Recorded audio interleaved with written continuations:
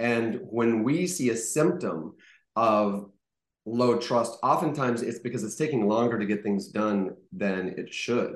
We're having the same conversation again and again, or there's just this drag on speed of execution.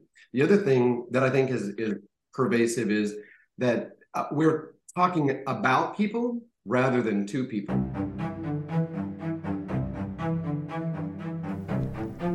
Hello, it's Leanne Mallory, and you're listening to Reimagine Leadership, a limited series podcast created by Rise Leaders Radio. I recently designed and delivered a 7-month practice and cohort-based leadership program and thought it might be interesting to explore the trajectory of the program and include a few of the main topics that we covered via podcast. There are several episodes in this series, 3 with my client, the CEO of Girl Scouts of Northeast Texas, and then individual episodes that cover various elements of the program. I hope you'll check them all out. Now, consider for a moment the topics that you would want to cover if your organization was committing to achieving its very important mission. You might be thinking about what's going well and what is challenging. And as you reflect on that, I reckon that trust would show up either explicitly or implicitly. It turns out that trust at every level is foundational to long-term success. My client was very aware that trust needed a boost, and so we spent significant time in this program working on trust, both in the workshops and with individualized practices. And I had help from Jerry McGarr and Lori Darley, who joined me in this episode today and were also facilitators in the program. Today, we talk about signs that trust may be missing in your organization, behaviors that build trust, fears that tear trust down, and the importance of vulnerability. Remember that you can find links to the various topics in the show notes. We're joining the conversation as Jerry is introducing himself, and then you'll hear from Lori. Enjoy. So, Jerry, tell us a little bit, just a blurb, what you do in the world and kind of who you do it with. So about 30 years of work with lots and lots of different organizations, and I work with executive teams and helping them increase their functionality and trust with one another, but also do a lot of facilitation with participants in long-term programs, much like the one that you've built with the Girl Scouts of Northeast Texas. So, and I have a wonderful partnership with SMU's Cox School of Business Executive Education Group, and I've been partnering with them for years and years. Yeah, which is where we met, actually. Yeah, fantastic. Thank you, Jerry, for being here. And Lori. First of all, thank you for having me. I'm excited to be here and just to have this conversation. I've been coaching and training high-performing leaders for about 23 years now. I can't believe that number that continues to rise, but that's the truth of the matter. And I'm very passionate about personal growth and transformation and how it is that we think about the way in which we think. And lately, I am very excited about working in community with people, so that one of the, I think, catch-all phrases that we share, Leanne, is that transformation doesn't happen in isolation. And so I'm starting a mastermind and sort of a wisdom circle. And so excited about that. And yeah, I just love the work that I do and I'm excited to be here. Yeah, great. Well, thank you. Yeah, I love the phrase transformation happens in community. And actually, that's one of the reasons, or, one of the design principles for this program is that, people can go to one-off workshops by themselves, et cetera, but they come back to the organization. And, there was also a phrase, the system will win every time. Bring a changed person back into an organization and the organization will win every time. So whatever is going on in the culture is bigger than an individual. So when we do programs like this, with organizations, whether it's an intact team or several leaders in an organization, there's a higher chance that it will stick and that the culture will actually change into what's needed for the organization to get the results that they want. So today we're talking about trust, which, by the way, I don't know any organization that has this nailed. It is a constant work in process. And so it is a big topic for any organization, and why we spent so much time on it. And Jerry and Laura, you both came in with different perspectives on trust. And Jerry, what would you say with the trust and influence workshop that you curated, that you've created? What are the big ideas from that module? One of the key ideas is from Stephen M.R. Covey's work, The Speed of Trust. And what I love about one of my favorite phrases from him is that trust is the one thing that affects everything. And I think that's absolutely true. And you're right that there's no organization that really has gotten this nailed down. It is just this enormously elusive concept that we keep working with. But what I like about his thinking is that it does get it into pretty tangible terms, and that it's an economic perspective. It's a let's get stuff done trust versus what I think people oftentimes come to trust with is that's a kumbaya version of trust. And it's just skipping through the daisies and having fun. And I love to kind of get rid of that mindset right away and say, no, this is about executing and delivering on your business goals. And then all of a sudden people perk up and are willing to have the conversation. Yeah. And the Stephen M.R. Covey, I think, was the person who coined the phrase, there's a high cost of low trust. That was his dad, actually. Oh, Yeah. okay. Oh, all right. So Yeah. yeah, Stephen Covey, the original. Yeah. The original. And what's Yeah. interesting is back, when Stephen Covey was doing his work, there were two components that were present. The idea of the high cost of low trust, and this idea that people were scanning relationships every day for character and competence. And when they see both character and competence, then that is the moment that trust can arise. So, and then of course, Stephen takes that and goes much deeper into the research and application on it. Okay, great. Yeah, thank you.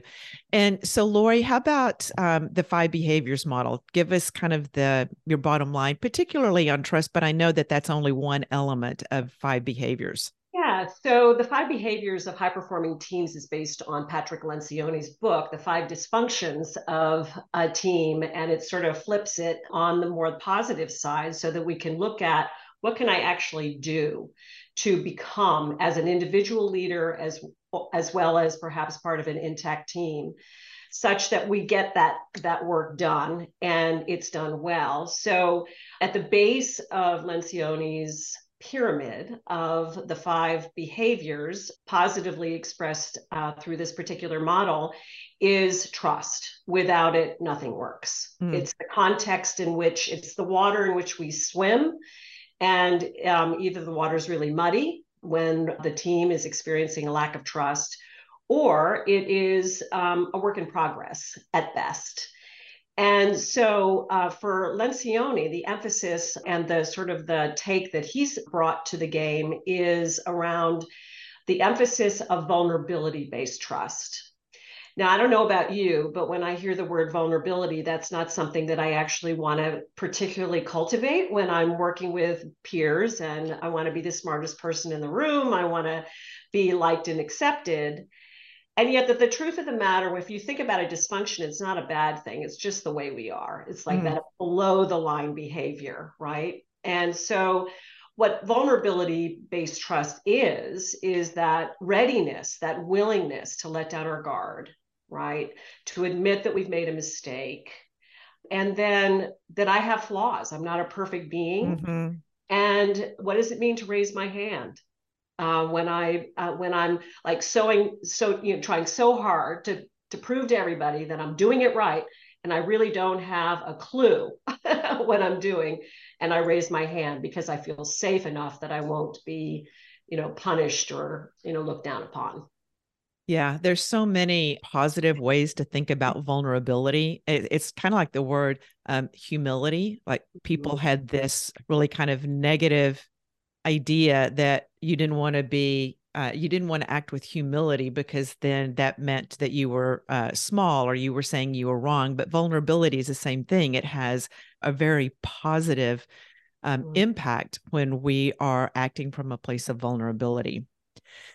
So, for people who are out there listening, I'm going to ask both Jerry and Lori this question, and I would love for you to also just be thinking, scanning your environment, your place of work, and how is it that or what are some of the signs that trust is missing in an organization? And Jerry, I'm going to start with you again. So, from your perspective, what do you hear from the organizations that you work with?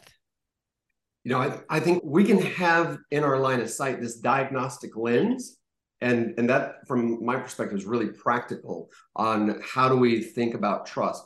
And when we see a symptom of low trust, oftentimes it's because it's taking longer to get things done than it should. We're having the same conversation again and again, or there's just this drag on speed of execution. The other thing that I think is pervasive is that we're talking about people rather than to people. So I want to dig into what you were saying there about like decisions not being made, like things taking a long time. And this is actually, one of the elements in the organization that I was working with that, meeting after meeting without decisions. Oh, yeah. And if you're listening and that's part of your environment, one of the things that you can ask is, where might trust be missing? What are people afraid of something? Like, is there a fear of making a decision? And if there's a fear of making decision, is there a consequence for being wrong? Or is there a negative consequence for making a mistake in the organization? And so that trust is low because people don't want to take chances at being wrong, making the wrong decision or whatever. And so we can start looking kind of across the board and seeing that a lot of things that are frustrating in an organization might have their roots in our own individual perspective around trust and fear. I think that's exactly right. That in one way, what you're talking about is risk. And of course, and when Lori mentioned the idea of vulnerability, I love that Brene Brown TED Talk where it's the one after she got famous, right? And then she's talking about these companies who wanted her to come in and talk to us about building innovation and creativity but don't talk about that vulnerability stuff. And I don't know if you remember this, but her sentence was, well, there's no way to talk about that without vulnerability because risk is at the heart of that. And so you're never going to have people willing to take risk without vulnerability. So her viewpoint is that innovation and innovation and risk taking go hand in hand, and that trust is the birthplace of that. Yeah. And that's not what we typically think of. Yeah. Lori, how about you? What's when you think of signs that you may be missing trust in your organization? One of the big ones for me, Leanne, that I've noticed a lot is that when breakdowns happen, when things don't work well, it goes underground. Right? Nobody's talking about it, or there's such a delay to, like if you could handle it when it happens rather than before the deadline, right? Then we would have an opportunity to shift the trajectory of the breakdown, right? So when they go underground, that just piles on to that we're, slowing things down and mucking up the work, so to speak. The other one is boring meetings, right? And when I say boring meetings, it's like usually there's one person talking and everybody else is sitting back because they know from their own experience or from their own story in their own head that what's the point, right? Because my leader is just going to do what they do anyway. And I'm just going to go along to get along. Yeah, again, a great diagnosis. So if you're sitting in meetings that are uninteresting or that, like you said, are boring, A great question to ask is it a trust thing? And not just, I think what's important with any of these topics, it's not just like out there and Mm-hmm. what trust is missing out there, but asking myself, what am I not trusting? Why am I not speaking up? What is the belief that I have about it doesn't matter anyway, and testing that, which is another thing, like in any of these programs that we really want to emphasize, is that the problem isn't out there and we don't diagnose it out there. The first question is, all right, what role am I playing here? So the things that I would add to your list are, kind of drama and finger pointing. And I would say, Lori, that drama and finger pointing even can kind of go back to, what happens when breakdowns occur. And so when breakdowns occur, meaning that a deadline was missed, or, that's basically the thing, like people didn't keep a promise, that instead of talking to the person about it, and Jerry, this is when your part comes in, about people talk about each other instead of to each other, that all of this conversation and drama starts happening, and it's out there, and it's not a really solid conversation with the person who the trust was broken with. And who knows, maybe it was a miscommunication or whatever, but regardless, it's going underground. And sometimes the person who is the quote offender doesn't even know that it happened. And so then you get all of this, like this feeling of mistrust in the organization, that it's like thick air or muddy, trudging through mud trying to get stuff done, because there are so many stories and everything out there. So the drama is another one that I would add. And then the other one that I would add is kind of an uneven distribution of work, where like some people are really overwhelmed. And part of the reason is because, Lori, like you were saying, they're not raising their hand and saying, I need help, or I don't know how to do this. They're Mm-hmm. just like trying to get it done. And I actually had with Girl Scouts, one of the leaders in the program, she was given a task, or she thought it was her task to do. It was hers to do. But she wasn't sure. She was like, I think that this belongs to this group or this department. And so she actually asked, after doing this trust work, I think, Jerry, it was after your session, that she was able to ask the question, like, so, here's what I'm thinking. Where do you think this belongs? And the other group said, oh, no, no, that's ours. We're supposed to do that.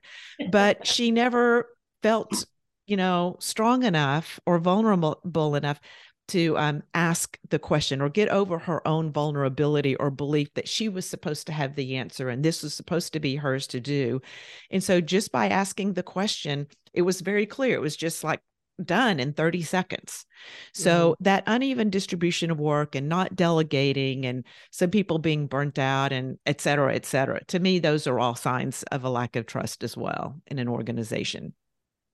I'm appreciating about that, Leanne, is the emphasis on, to your point earlier, the self-awareness piece, right? And that we all have our own standards, our own shoulds, our own preferences and tendencies. And when those aren't met, we clam up or go silent. And Mm-hmm. so the experience of working with the Girl Scouts was amazing, because I got to see it at the beginning and all, kind of at the end point. And it was extraordinary to me to watch how the whole group congealed, because they could let down their guard and speak honestly with one another. And it was just such an extraordinary thing. Mm-hmm. Mm-hmm. Yeah, it was. It was really extraordinary. And, we'll keep working on it. There will be things that just, it's like, you dip your toe in the water, and then you wade up to your hips, and then you go completely in. And so there's somewhere in between the toe dip and completely immersed. But, when people have practices or behaviors to do that they can try out and then get feedback on, it's really helpful. And that's one of the things that we were able to weave through this program. And Jerry, in your session, you did, like, we had like the 13 behaviors and the sentence starters.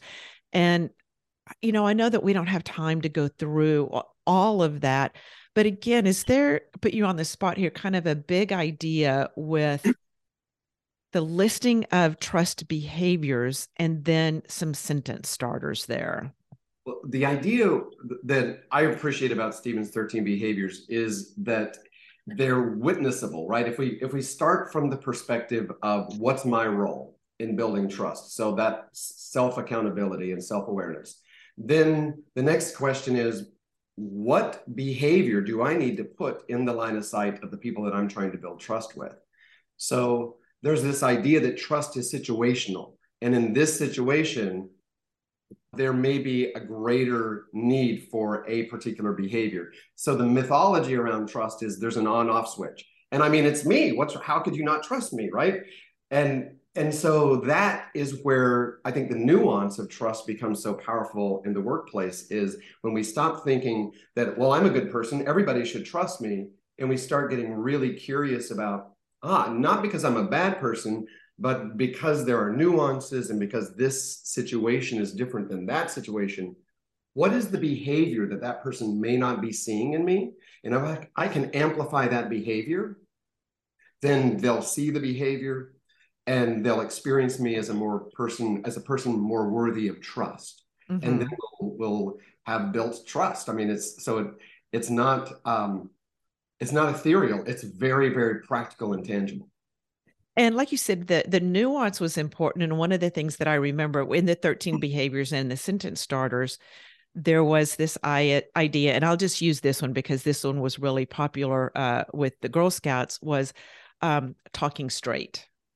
All right. So that's one of the behaviors, is like telling the truth, being honest, and speaking and speaking out. And for some people, they need more of that, more speaking. And for other people, they need more listening. Mm-hmm. It's like, don't talk more, talk less. That's how you're going to build trust.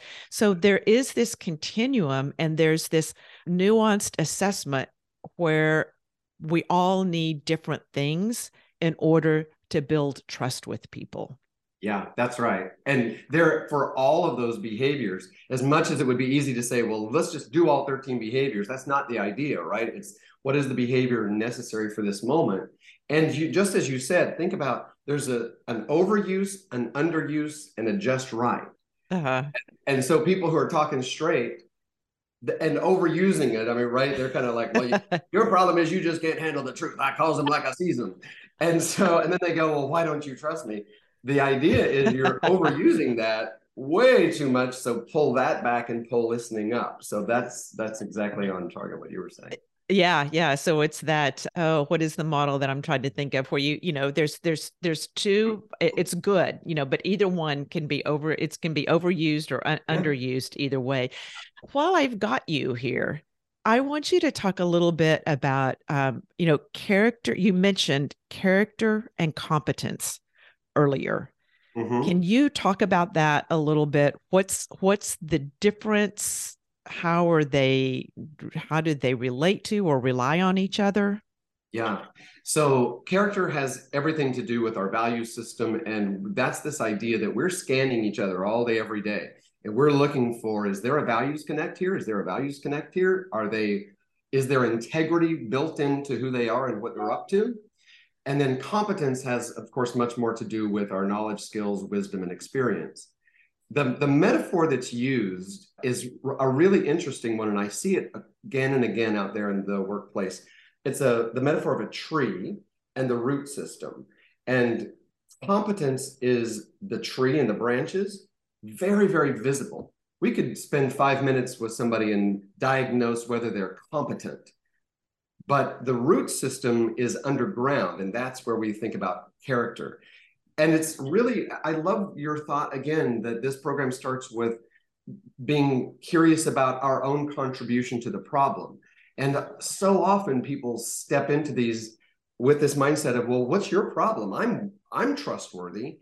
But notice that the root system is underground. It's not visible.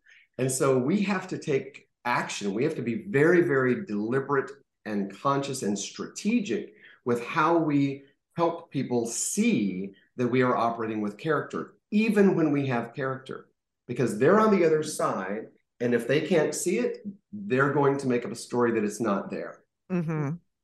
Yeah. And Jerry, you had some really great stories about like we see somebody doing something and we make up a story about what they're doing and why they're doing it. And we can't not do that. Making up stories isn't bad. We just need to know that's what we're doing. Yeah, that's Yeah. right. And then it feels, I mean, unfair that I'm not only responsible for putting the right behaviors in your line of sight, but I got to manage the stories that are in your head. Are you kidding me? But, but welcome to leadership, right? Yeah. And, on the flip side, and this is where it's not an either or. We're always kind of dancing with each other. And maybe there's some things that I'm doing, there's a way of being that I am exhibiting that causes people to create stories about me. Huge. And so I need to be aware of that. But hopefully, I've developed relationships, trusting relationships with the people that I work with. And they can come and tap me on the shoulder and say, "Hey, I'm noticing that you're doing this and I'm making up the story. It looks like this. Can you clear that up for me?" But that's vulnerable, because then you know what? I have to admit that I made that story up. Yeah. It's not just that I saw this in you, but I had this interpretation. And so then I am revealing my values and my character to you in how I assessed your values and your character. And so it's this dance, and it's messy. We have to be really on top of it and intentional and want these trusting relationships because, and Jerry, like you said, we're always scanning. I mean, we don't say I'm going to scan now. It's just what we do. It's a survival mechanism. And so we're just always scanning. Lloyd, this is reminding me of, so in the workshop, when we're talking about trust, and we spend a good bit of time on that. Well, let me first say there's an assessment, the 5 behaviors assessment, that I think is so helpful because it helps us. It's really helpful in helping us either agree or disagree with what the assessment comes up with. So we can say, oh, that does sound like me, or actually that doesn't sound like me, but it gives us a starting point. Yes. And there were these right in the beginning, everybody receives their own curated list of like things that cause you not to be vulnerable. Right. And I think that the model or the assessment kind of boils it down, and they would say that based on all of those fears, that 4 of them, there's 4 that consistently show up for people. And it was amazing to hear people's stories around that. So talk about those 4 fears or 4 things that get in the way of vulnerability. Yeah, beautiful. So everybody has sort of a hodgepodge, but everyone was able to see at least 1 or 2 of these 4 and how it relates to them based on their own sort of behavioral style. And so one of them is like not wanting to be perceived as a burden, like that I'm new to the game. I want to be accepted for, the knowledge, the competencies, and the skills. And if I don't have those things, then I feel like I'm going to be taking time away from somebody else. And so that was a very common fear that was expressed among the group. Another one. I want to just jump in here because the example that I gave earlier of the woman who were like, oh, I don't know if this is mine, but she was really shy about asking, should I be doing this or should you be doing this? That was her fear of being a burden. And so that was a great example. Like she didn't want to be a burden to the other team. Yeah. And I mean, how many times have we seen this in organizations where leaders don't want to delegate because they don't want, they don't want to put added pressure on even the people that work for them. Mm-hmm. So it can go in all directions, which becomes very interesting. Another one is my personal favorite, fear of loss of control, right? I may resist apologizing because that then puts me in that space of vulnerability. I may actually not admit that I've made a mistake, because then I'm not actually in control of that, hyper vigilant and always together kind of human being. And if I'm not in control and I'm a leader, then who is in control? Right. So that was a really big one. Yeah. Anything you wanted to? Well, and that also, we had, people standing definitely in loss of control. And there's, I think also this, from the positive perspective, I want it to be done right. It's this result is really important to me. And so, because it's so important, I feel like I need to do it. But that's maybe because I don't trust other people, either that they can do it as well, or trust that there's another way, that it's not just my way, but there are multiple ways to get this done. But people will hold on to it because they want it done a certain way. And that And the just beauty, makes my yeah. body feel tight. Yeah, and in the beauty in the experience of the program was people who shared these individual fears, and they would just self-select, and then they would have a conversation with one Yeah. another about how it showed up in the organization, or it was just really, really quite profound. Another one of my favorites, fear of disapproval, right? I'm afraid I'm going to be not liked, that I'm not going to be seen as a valued person in the team. I think we all want to look good. It's one of those just survival instincts. And if we're not looking good and we're not contributing or disapproved of, it's a little bit, it has similar shades with loss of control. Yeah. Yeah. And then the last one is really connects well with Jerry's piece around not wanting to appear incompetent.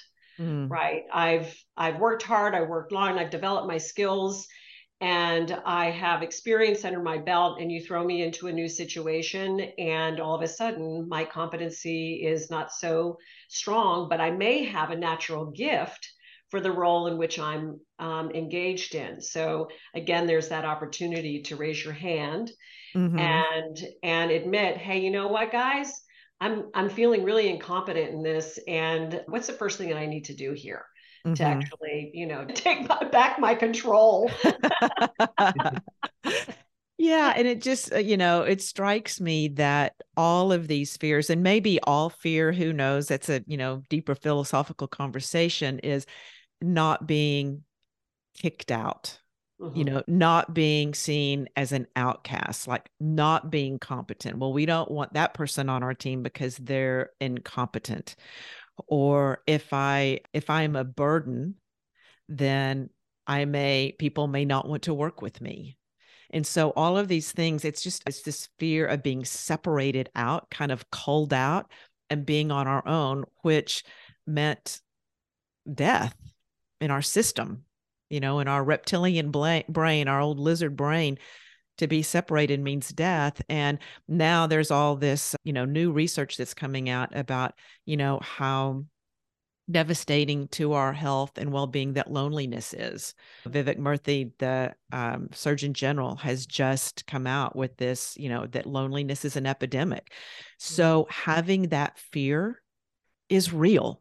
If we're really living with that, being lonely, even if it may not mean death, it does have a huge psychological impact on us. So it makes good sense that these are our fears. Mm-hmm. Yeah. Jerry, as you were listening, this is the first time that the three of us have been together talking about trust.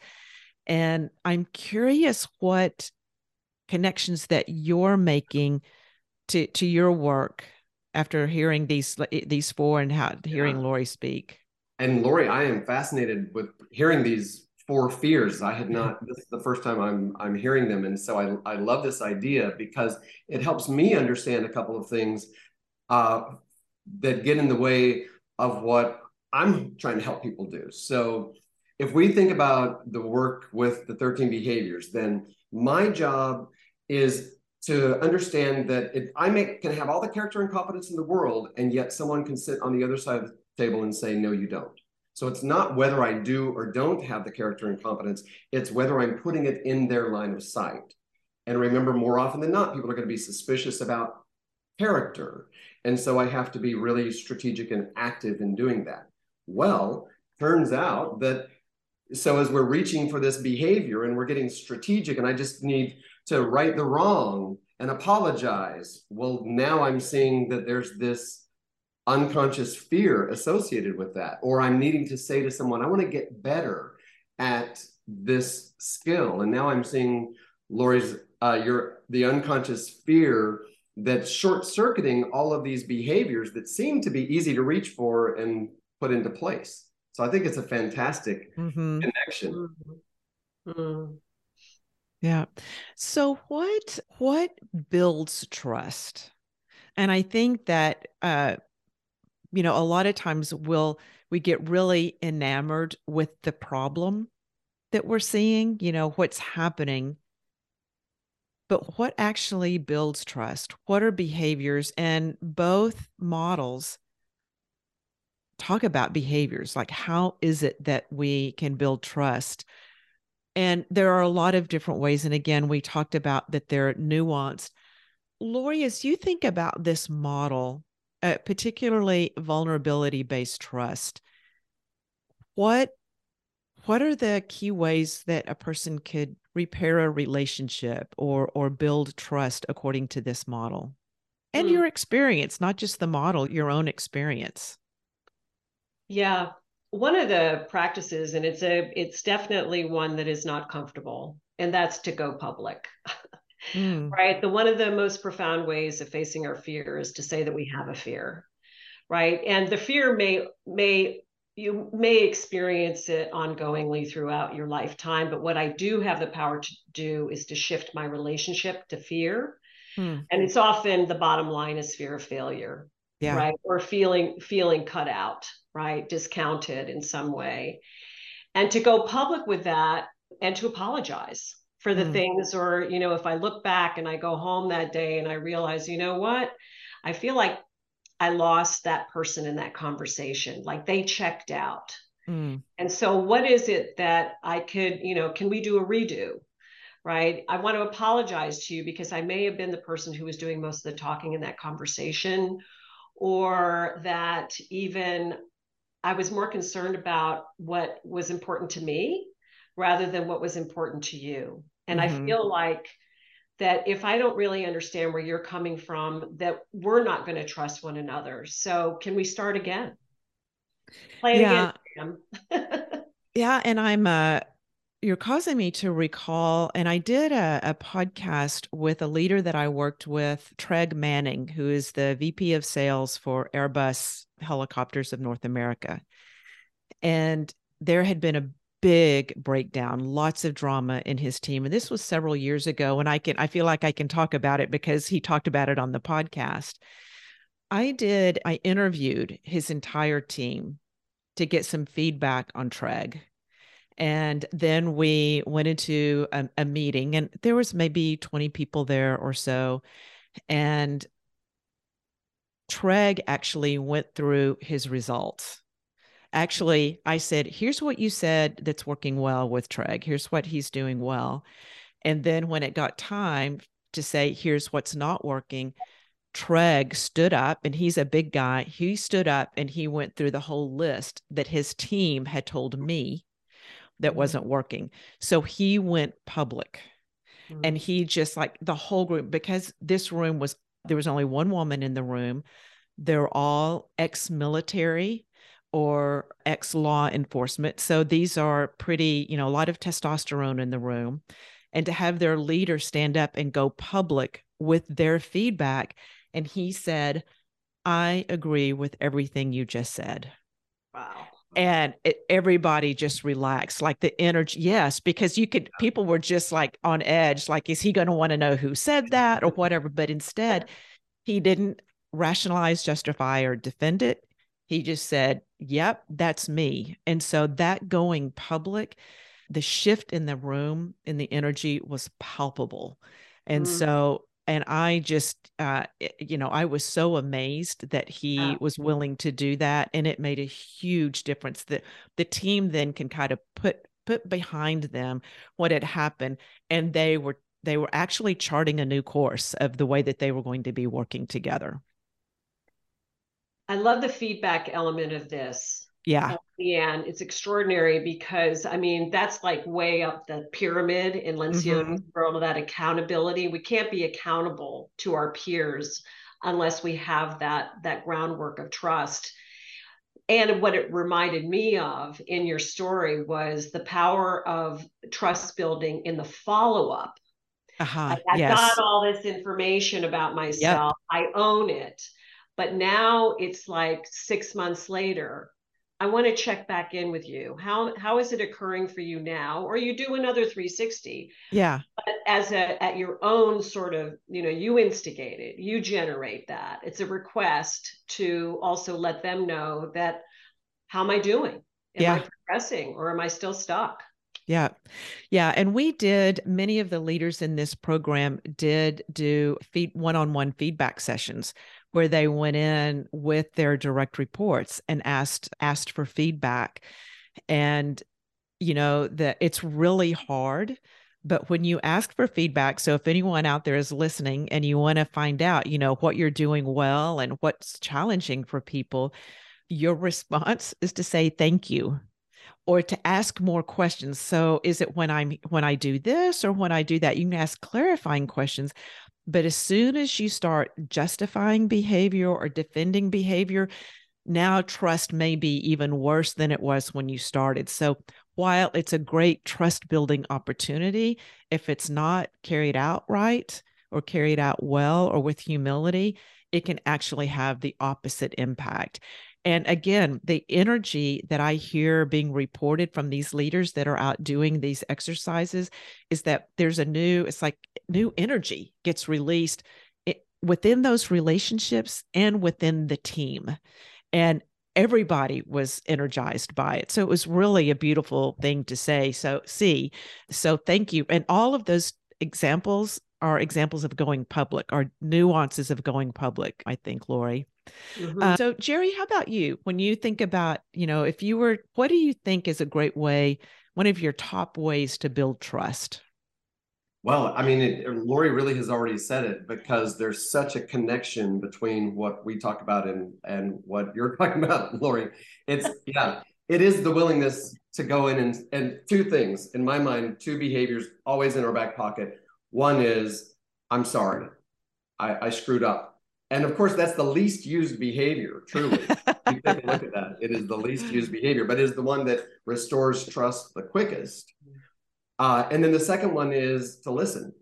What did I not know about that? What assumptions did I make? And so to step back in with curiosity instead of judgment into the relationship. And my sense is that if we carry those two behaviors with the right intent, I mean, that's the other thing, is that we can get really almost manipulative with these behaviors, trying to manage the relationship instead of really own our responsibility in it. So to me, it's, what's the difference between manipulation and influence is that influence has all the vulnerability baked into it, because I'm doing what I need to do for the best outcome for all of us, versus I want to get my way. And that's a reminder that when we're asking for feedback and we're having these conversations, that we get really clear about what our intent is, that we're not there. If we walk into a conversation like that with the intent to manipulate, and we don't say, oh, I'm going to manipulate this, but when we walk in with an agenda, that is changing another person's behavior, that ends up being manipulation. Absolutely. And if one of those fears is really active in us, that's what I think is so beautiful about what you said, Lori, that if I can bring consciousness to the fear that usually grabs me more often than not, then I can work on that before I step into the behavior. But if I'm stepping into the behavior with an unconscious experience of the fear, that's going to run what I'm up to in this. And so I can do the behavior, but it's going to come off as manipulation. Right. Yeah. I love the thread in there around authenticity. Authenticity is like, I am who I am, right? And rather than doing this behavior in order for me to get trust, it's really more, I trust first. And I trust that my vulnerability, genuinely and authentically expressed, will move mountains in terms of really Love building the sinews and the strength of that relationship. Yeah. Love it. Yeah, it's in the conversation that I had with Rick Vorn and Raf Fatan earlier, we talked about, I was using the word, the courage that it takes to do this work, to make change. And Raf very skillfully kind of reoriented it to like possibility, so we have to be able to see a greater possibility. And so that's really, his reframing has challenged me to think not just about it's hard, because it does feel hard, but there's so much on the other side of this. Lori, we talked about trust, and would you just name what's on top of trust, the Lencioni's pyramid? Because what I think is important is that oftentimes we come into organizations and we want to solve something at a particular level that's like further up the pyramid, but where we need to start is trust. So the foundation is trust, and then go from there. So from there, if we don't have trust, then we're not going to be able to engage in productive conflict. And productive conflict is distinct from really sort of calling out somebody like, you're stupid, right? That's not conflict around issues, right? And conflict creates the environment where people then actually have clarity around what it is that they're committing to. So the third rung of the ladder is being able to engage and buy in to the commitment, because even though I may not agree with what the team is committed to, I've had my voice in the room at the conflict level. Mm-hmm. And then once we make those commitments, we have to be able to hold ourselves and others accountable. And in Lencioni's world, he really emphasizes on the most uncomfortable way of expressing or of achieving accountability, and that's peer-to-peer. Rather than always holding the senior leader as accountable. And then finally, when all of that is humming and drumming, we finally get the results that we want. Yeah, it goes back to, Jerry, when you were saying, when we're not achieving results, or it feels like there's a drag on results, oftentimes we want to start with the results. Let's focus on results. But there's all this stuff that has to be taken care of before you can get the results. And the whole accountability piece is, if there's a lack of trust, again, those accountability conversations, or those breakdown conversations, are not going to feel very safe. And people aren't going to, feel safe having them, and they're not going to feel safe being on the receiving end of an accountability conversation. So it's just, the more that I think about trust, the more it really is foundational. And if you don't have it, then you better just really be focused on that element in your organization, because nothing else is going to happen, or it's going to take such monumental energy and effort to get stuff done, to get over all the obstacles that are caused by a lack of trust. Yeah. What you said. What both of you said. Yeah. So I want to thank you both for being here. But before we wrap it up, is there anything that, that we didn't talk about in terms of trust that you think we didn't talk about that, and I think it's really, really important that we cover it? There is, Lori. What is it? Yeah. And when Jerry was talking about being conscious, being aware, right? How do we become aware? And I really appreciated that you brought in the body and our awareness of our physiology as a way of us being able to see the patterns of when we tighten up, when we're in that fear mode. And for me, it's a huge lever that we can pull on when we're building our own self-awareness and take more responsibility for how we're showing up in the world. And another way to go public. You know what? I'm noticing this knot in my stomach right now, which tells me that I'm not feeling safe, and I'm wondering why. Can you help me? like that. Wow. Yeah. So I was going to ask you for an example. So like, what would that look like? And so you just gave the example of noticing that you have a knot in your stomach and calling that out. So something's not feeling right to me here. And when I get this feeling, I'm learning to ask a question about it because it's telling me something. Right. Rather than making you wrong because I have a knot in my stomach. You're making me have a knot in my stomach. Right. But I mean, that's typically where our brains go, is it's not about me. It's about what's happening to me rather than what's happening for me that I get to own and take responsibility for. Yeah. So noticing, I think about like if I feel like I'm not clear with another person and I'm feeling like for some reason I'm not trusting where this is going, to have that conversation at the time, like something's not right, doesn't feel right for me. Oftentimes, this happens after the conversation, though. Like I get this lingering feeling, or like I've noticed, oh, my jaw's tight, or my stomach's upset. Why? And I will, if I can look back and say, oh, there was this conversation, and then being willing to circle back to that conversation based on my physical response. Lloyd, does that align with what you were saying as well? Very clearly. I couldn't have said it better. I think you said it better. But that's just a story in my head. Yeah. So I will have links to both of your websites, your LinkedIn profiles, and all of that. Is there something that either of you have going on right now that you would like to call people's attention to? You want to make an invitation, tell people to watch out for something? Is there anything like that people can be watching for either of you? Jerry, you want to go first? I just continue to do the work with lots and lots of organizations. Yeah, so. Yeah. Jerry's dance ticket stays extremely full. Just as an aside, it was like, okay, we're doing this again, Jerry. Let's look at the next session. And he gave me one date in November. A busy guy. It's great. Yeah. In demand. Lori, how about you? Yeah, I mentioned it earlier. I'm launching Conscious Leaders Wisdom Circles and Masterminds in September, and it's a year-long journey. And I'd love to talk to anybody who's interested in stepping on that journey. It'll be a small group of 8 to 15 people, somewhere in that range, and looking at creating a very diverse group of high-performing leaders.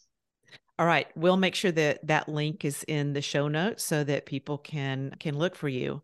Thank you. This has been so much fun. You are two people that I hold in such high regard, and you were such beautiful partners in this program and bringing all of this content to life at Girl Scouts of Northeast Texas. And so thank you both very much for being here today, and can't wait to work with you again. And I hope those of you who are out there listening, maybe you're on a treadmill or you're walking through your neighborhood. I hope that you were getting lots of firing on ideas to do in your organization, or signs that trust may be missing, or that it's there. So regardless, hope everyone has a fantastic day, and thank you again for being here. Thank you so much, Leanne. It's just been a privilege to work with you. Well, I sure hope you enjoyed this episode. As a reminder, this is part of a Rise Leaders Radio limited series podcast called Reimagine Leadership. There are several additional episodes focused on various aspects of a 7-month practice and cohort-based program that I developed for the Girl Scouts of Northeast Texas. I've included links to various topics that we've discussed, and you can find those in the show notes for this episode. Be sure to listen to the last episode in this series, where we'll be reviewing the results of the program, what we learned, and how we're thinking about our next steps. In addition to curating leadership programs like this, I also offer executive coaching and strategic approaches to leadership and team development. please reach out to me via the contact information on my website at www.rise-leaders.com.